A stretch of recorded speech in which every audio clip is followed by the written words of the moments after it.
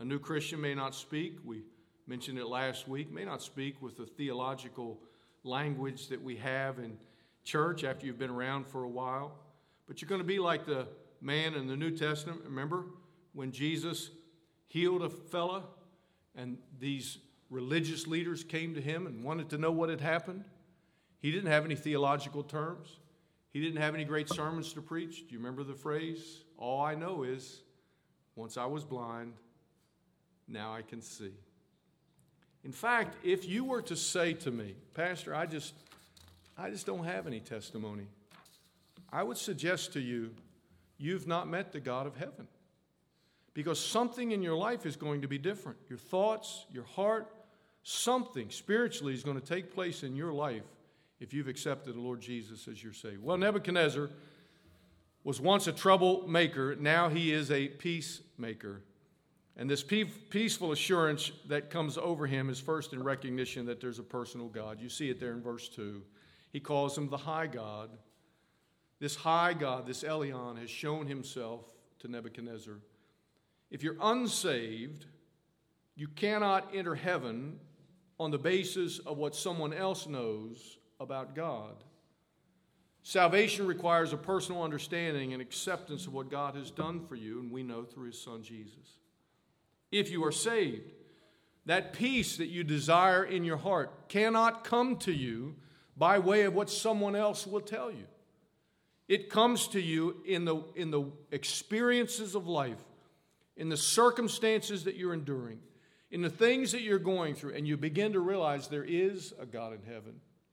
He is in control, and he can watch over my circumstance as well. The personal nature of God. There's a peace in knowing, as Psalm 91. I love how personal this sounds. Listen to it, Psalm 91, verse 2. He is my refuge, my fortress, my God. In him will I trust. Psalm 91, verse 2. Well, there's a peaceful assurance in knowing this personal God, also in knowing this eternal God. Nebuchadnezzar, there in verse 3, God's kingdom, he says, is everlasting. And there comes a time when all of us must face our own mortality, right? To realize, you know what? I've got less in front of me than I have behind me.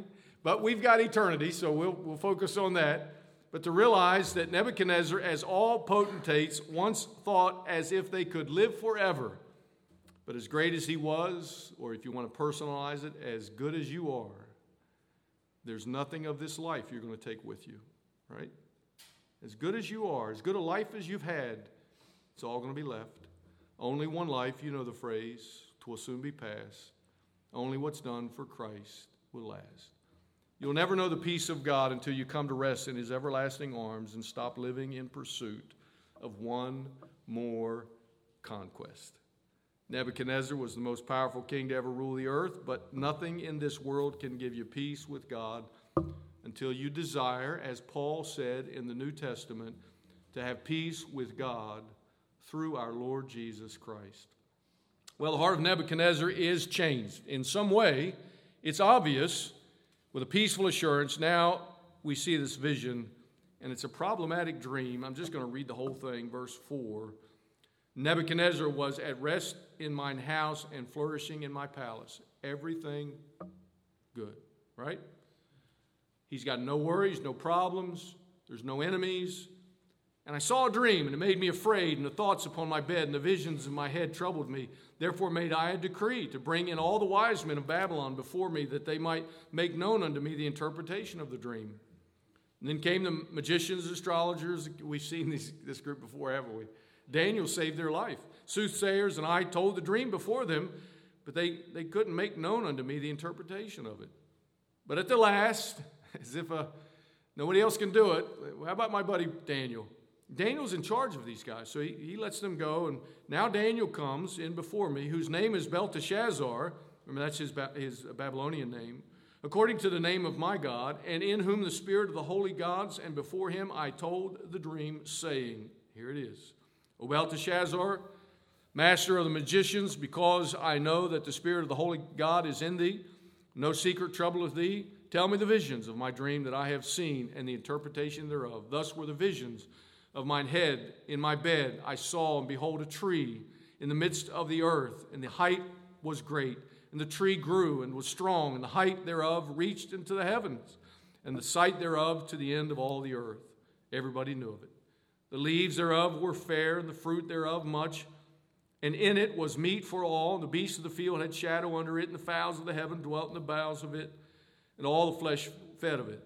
I saw in the visions of my head upon my bed, and behold, a watcher and an holy one came down from heaven, and cried with aloud, and said, Thus hew down the tree, cut off the branches, shake off his leaves, scatter his fruit, let the beasts get away from under it, and the fowls from his branches. Nevertheless, leave the stump of his roots in the earth, even with a band of iron, of brass. We looked at that when we studied Revelation. We'll see it again later. In the tender grass of the field, and let it be wet with the dew of heaven, and let his portion be with the beast in the grass of the earth. This once great king, like a beast feeding in the field. Let his heart be changed from man's, and let a beast's heart be given unto him, and let 7 times pass over him. All these things will come back when we see the prophecies later. Verse 17. This matter is by the decree of the watchers, and the demand by the word of the holy ones, to the intent that the living may know that the Most High ruleth in the kingdom of men, and gives it to whomsoever he will, and setteth up over it the basest of men. There is the dream I, King Nebuchadnezzar, have seen. Now thou, O Belteshazzar, Daniel, declare the interpretation thereof. For as much as all the wise men of my kingdom are not able to make known unto me the interpretation, but thou art able, for the spirit of the holy gods, he still has this Babylonian vocabulary, is in thee. Now, once again, it is obvious that the wise men can't interpret the dream. Finally, Daniel comes in before the king, much like David was brought before Saul to calm his fears when nothing else could help. The apprehension caused by the dream, Nebuchadnezzar resting comfortably, verse 5 says he was afraid and troubled. You ever been afraid and troubled? This fear that is mentioned, he says, I was fearful, I was afraid. It's descriptive of a snake that has recoiled when you've chased it with a hoe. You've seen that snake, haven't you? And he's looking at you, and you're looking at him, and one of you is going to get the other one, right? That's this fear, this recoil that comes because something's chasing you. And then his word for trouble. It's a level of anxiety that nauseates you. You can't eat. You can't sleep. Nothing brings you joy. Nebuchadnezzar was literally plagued with hysteria. We would call him a raving lunatic. It manifested itself in sleepwalking, memory loss, mental instability, manic depression, all of which Nebuchadnezzar has experienced before. Awakened from sleep, then, he could not recall the dream in all of its detail, but Daniel brings it out of him. His fear seems to keep him quiet one minute. It makes him angry the next. His moods are swinging. Some have suggested that his father, Nabopolassar, suffered the same mental instability. In verse 17, Nebuchadnezzar calls himself base, which is not a word of humility, but one of humiliation. His father described his own humiliation. So Nabopolassar described his own humiliation in historical documents as weak and feeble. J. Vernon McGee said, a great deal of mental and emotional problems in our world today are the result of spiritual problems. Now, you're not a raving lunatic, okay?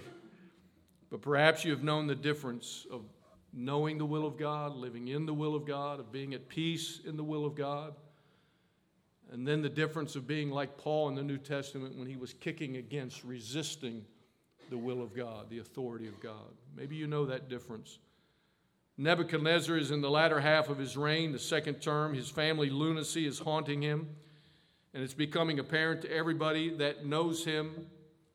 They don't know how he might react to the next circumstance. Will he get angry? Will he roast somebody in a fire again?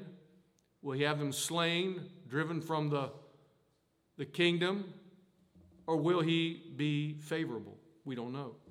Well, this dream not only caused apprehension, but also came with an application with this dream there in verse 17. Remember, verse 17 is a key verse. I called it the key verse, but it is a key verse to understanding all of Daniel.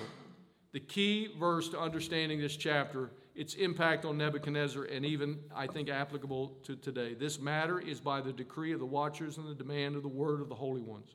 Here it is. To the intent that the living may know that the Most High God, this is the phrase that's repeated over and over throughout Daniel, the Most High ruleth in the kingdom of men, gives it to whomsoever he will, and he sets up over it the basest of men.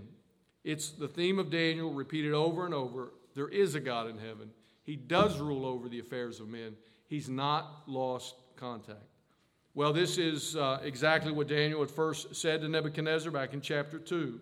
Daniel's three friends also suggested this to Nebuchadnezzar in chapter 3. And this time the declaration came by watchers and word of the holy ones. What's that all about? Now we'll come back again to that later as we get into prophecy. But these are holy beings created by God to administer in the affairs of the world. We'll see more of that later on. But some of you may say, you know what? I'm not sure that God knows everything. Okay, you can go there if you want. But even if God doesn't know everything, he's got his legions of angels, and they're everywhere, and they see everything. And don't you know, they report to this great God of heaven. So even if you don't think God knows everything, there's probably an angel that's seen it, right? Psalm 139, do you know that? When he says, where am I going to go from your presence? How can I flee? Where can I hide? And it's a rhetorical question because you already know the answer. What's the answer? Where can you hide from God? Psalm 139. Nowhere. There's no place to hide from God. Nebuchadnezzar can no longer deny the fact that his authority and fate are ultimately controlled by the Most High God, who ruleth in the kingdom of men, gives it to whomsoever he will, and sets up over it the basest of men. Verse 17. Well, Daniel has continued to give honor to the king as unto the Lord, and so he is called upon to respond to this problematic dream in a rather perplexing way in this interpretation, verse 19. Then Daniel, whose name was Belteshazzar, was astonished for 1 hour. This means he was speechless, didn't know what to say. And it's not that he doesn't understand the dream, but he is immediately impacted with what needs to be said and how it's going to affect Nebuchadnezzar. And so his thoughts troubled him. The king spake and said, Belteshazzar, let not the dream or the interpretation thereof trouble thee. Right? Like you said to the doctor. Just tell me, doctor, what is it? Just tell me what it is. Belteshazzar answered and said, my lord, the dream be to them that hate thee. So this is something that is not favorable to you. And in the interpretation thereof to thine enemies, the tree that thou sawest, which grew and was strong, whose height reached unto the heaven, and sight thereof to all the earth, whose leaves were fair, and the fruit thereof much, and in it was meat for all, under which the beasts of the field dwelt, and upon whose branches the fowls of the heaven had their habitation. It's you.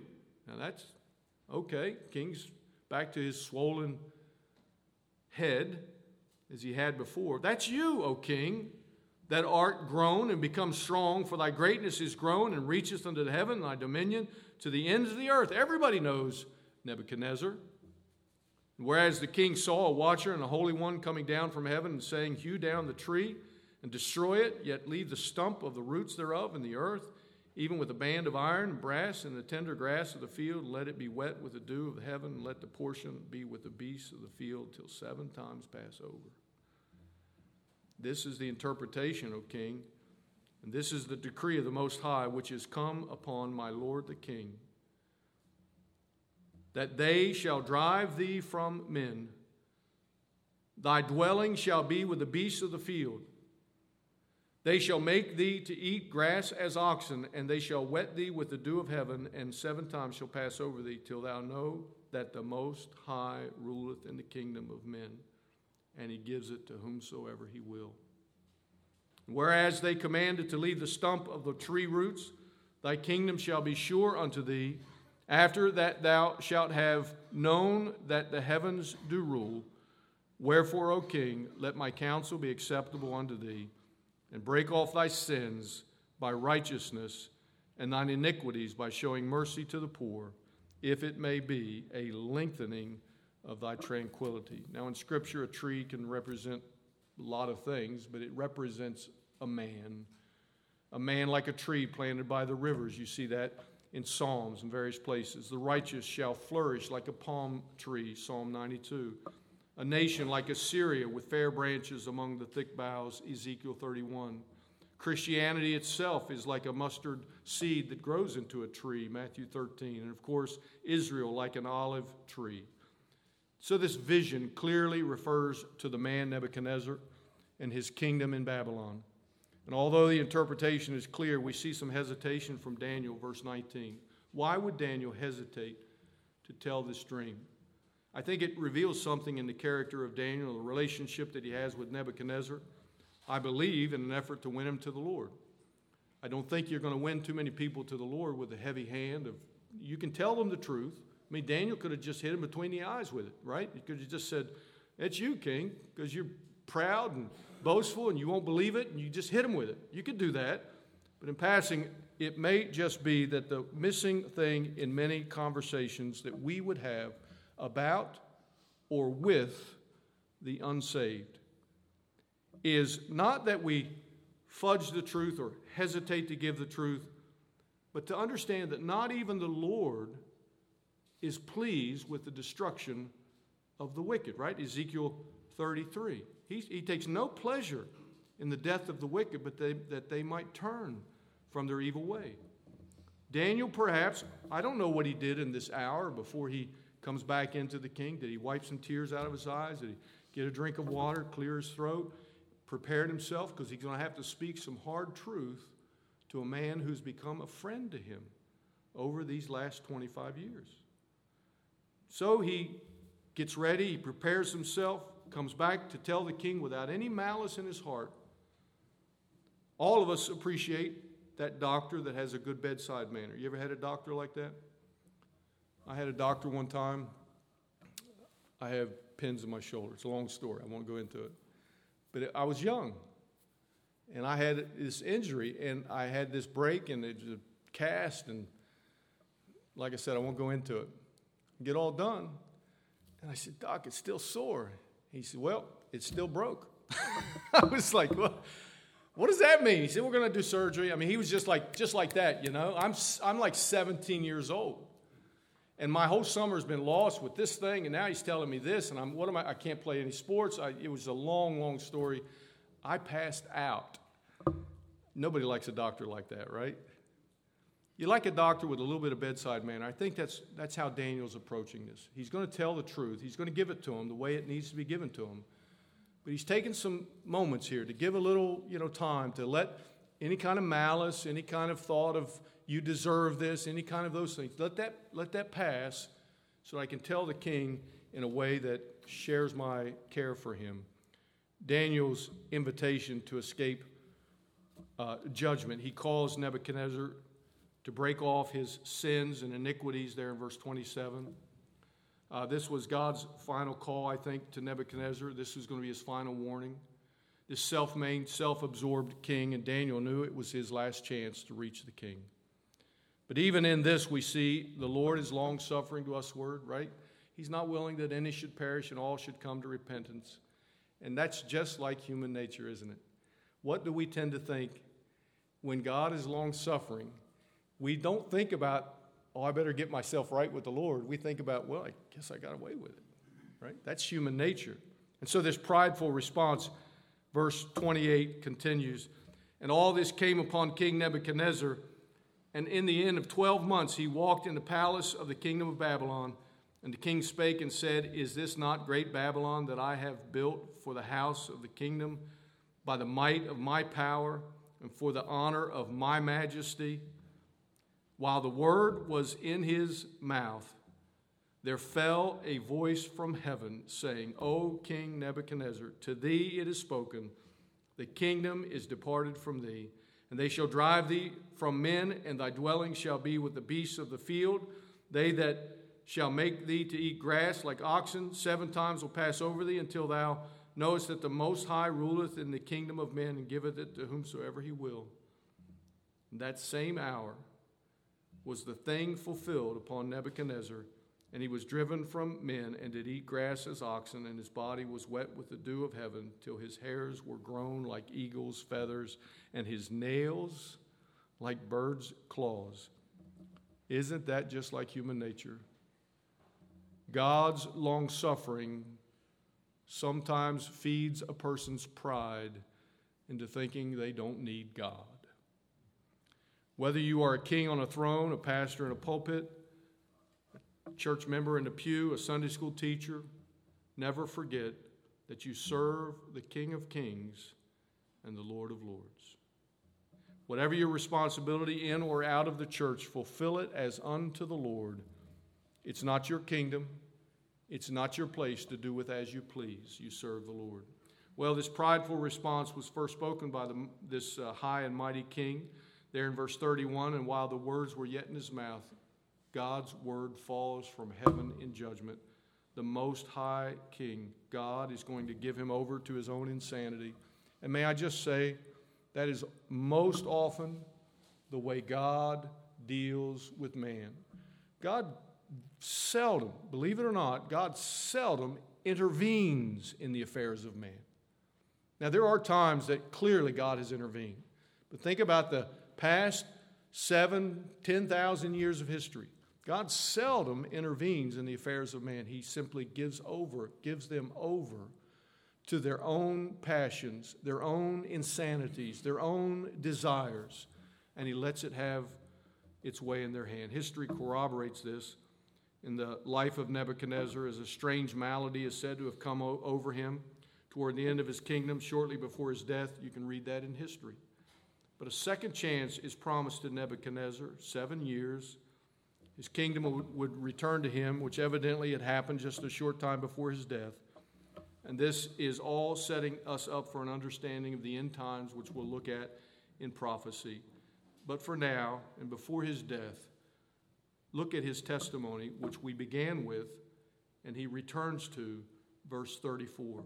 And at the end of the days, I, Nebuchadnezzar, lifted up mine eyes into heaven, and mine understanding returned unto me. And I blessed the Most High, and I praised and honored him that liveth forever, whose dominion is an everlasting dominion, and his kingdom is from generation to generation. And all the inhabitants of the earth are reputed as nothing, and he doeth according to his will in the army of heaven, and among the inhabitants of the earth, and none can stay his hand or say unto him, what are you going to do? And at the same time my reason returned unto me, and for the glory of my kingdom mine honor and brightness returned unto me. My counselors and my lords sought unto me, and I was established in my kingdom, and excellent majesty was added unto me. Now I, Nebuchadnezzar, praise and extol and honor Elohim, King of heaven, all whose works are truth, and his ways judgment, and those that walk in pride, because that was me, he knows, he will abase. Verse 34 says, his understanding returned to him. Nebuchadnezzar humbles himself. He now uses this term for God that he's not understood before. Elohim, this verse 34, the Most High God, no longer just the God of Shadrach, Meshach, and Abednego. No longer just the God that gave insight to Daniel, but he's my God. This Most High God is mine. No longer just third party or second hand. When verse 34 says he blessed the Lord, it means he kneeled before the Lord. Remember, Nebuchadnezzar before had people kneel to him. He's now kneeling in worship to the Most High God. Well, as he kneels, then in verse 36, his reason returns to him. Nebuchadnezzar honors the Lord. Verse 37, he gives honor to the King of heaven, which takes us all the way back to verse 17, and we'll close with that. Verse 17, this key verse. 3 lessons, and I'll let you go. 3 lessons from verse 17. You think of that as a key verse. Mark it in your Bibles if you like. But chapter 4, in verse 17, those 3 phrases that you see there, to the intent that the living may know that the Most High ruleth in the kingdom of men. He gives it to whomsoever he will, and he sets up over it the basest of men. Contrary to popular belief, God has not lost control. the Most High ruleth in the kingdom of men. And then it says he gives it to whomsoever he will. Contrary to political thought, elections are overseen by God. I believe there will be a greater level of judgment against any leader who pretends to think that he is in control without acknowledging God. 2 Corinthians tells us of this judgment against he who exalteth himself against the knowledge of God. God puts down popular belief. He puts to rest political opinion. And verse 17, he sets up over it the basis of men. Why does God do that? So that no glory would have any reason, or so that no man would have any reason to glory in his presence. God seems to delight in using some of the simplest, sometimes most ignorant things in the world to declare his glory. Why? Because man tends to take the glory for himself, the pride of man. With those lessons in mind, I close with this one application. You must never forget, whether you're standing in a voting booth with a perplexing decision, or in your neighbor's yard after their dog just dug up all of your favorite flowers, Daniel chapter 4 is a superb example of how we must think in relation to the impending judgment of God. Everything you think is different from the world because you understand, you have insight, and you know of the impending judgment of God. I think the reason for Daniel's delay in responding to the king back in verse 19 is exactly that. To wipe the tears from his eyes, to prepare himself to speak to the king. And it may be that's the thing that's missing, that's absent in most Christian circles when we talk to or about the unsaved. We love to condemn. We love to say we're right. We love to say the truth is God's word. We love to say they're wrong. But when's the last time you wept for someone who does not know the Lord Jesus Christ as their personal Savior? I think that was Daniel. Daniel's heart was broken for what might happen to his friend. I would dare say that the most absurd thing that most of us could probably think of was the salvation of some, terrible leader like Ahmadinejad of Iran, or Kim Jong of North Korea, or Chavez of Venezuela, or now we have Putin on the horizon. That's the most absurd thought most of us could consider. But that's what we should be concerned about. I must say, for the leader of the free world, now this happened some time ago. I was literally frightened for him when he said it. He since has lived a fine life, I suppose. But a few years back, when the leader of the free world, I won't give you this president's name, but he declared, Bin Laden is dead, GM is alive, and I did it. I was concerned for that man. To think that you have such arrogance in your heart with no consideration for the God of heaven. And every time you say some sinner got what he deserved, you're denying the mercy of God that saved your sorry soul. God has no pleasure in the death of the wicked. You'd better leave that vengeance with the Lord. Be quick to forgive, because if you don't, neither will your Father in heaven forgive you your trespasses. Compared to Nebuchadnezzar, Daniel was a saint. But compared to God, we all fall short of his glory. By Nebuchadnezzar's own testimony, we've learned there in verse 37, the King of heaven will judge, and those who walk in pride, he, God, this God of heaven, is able to abase.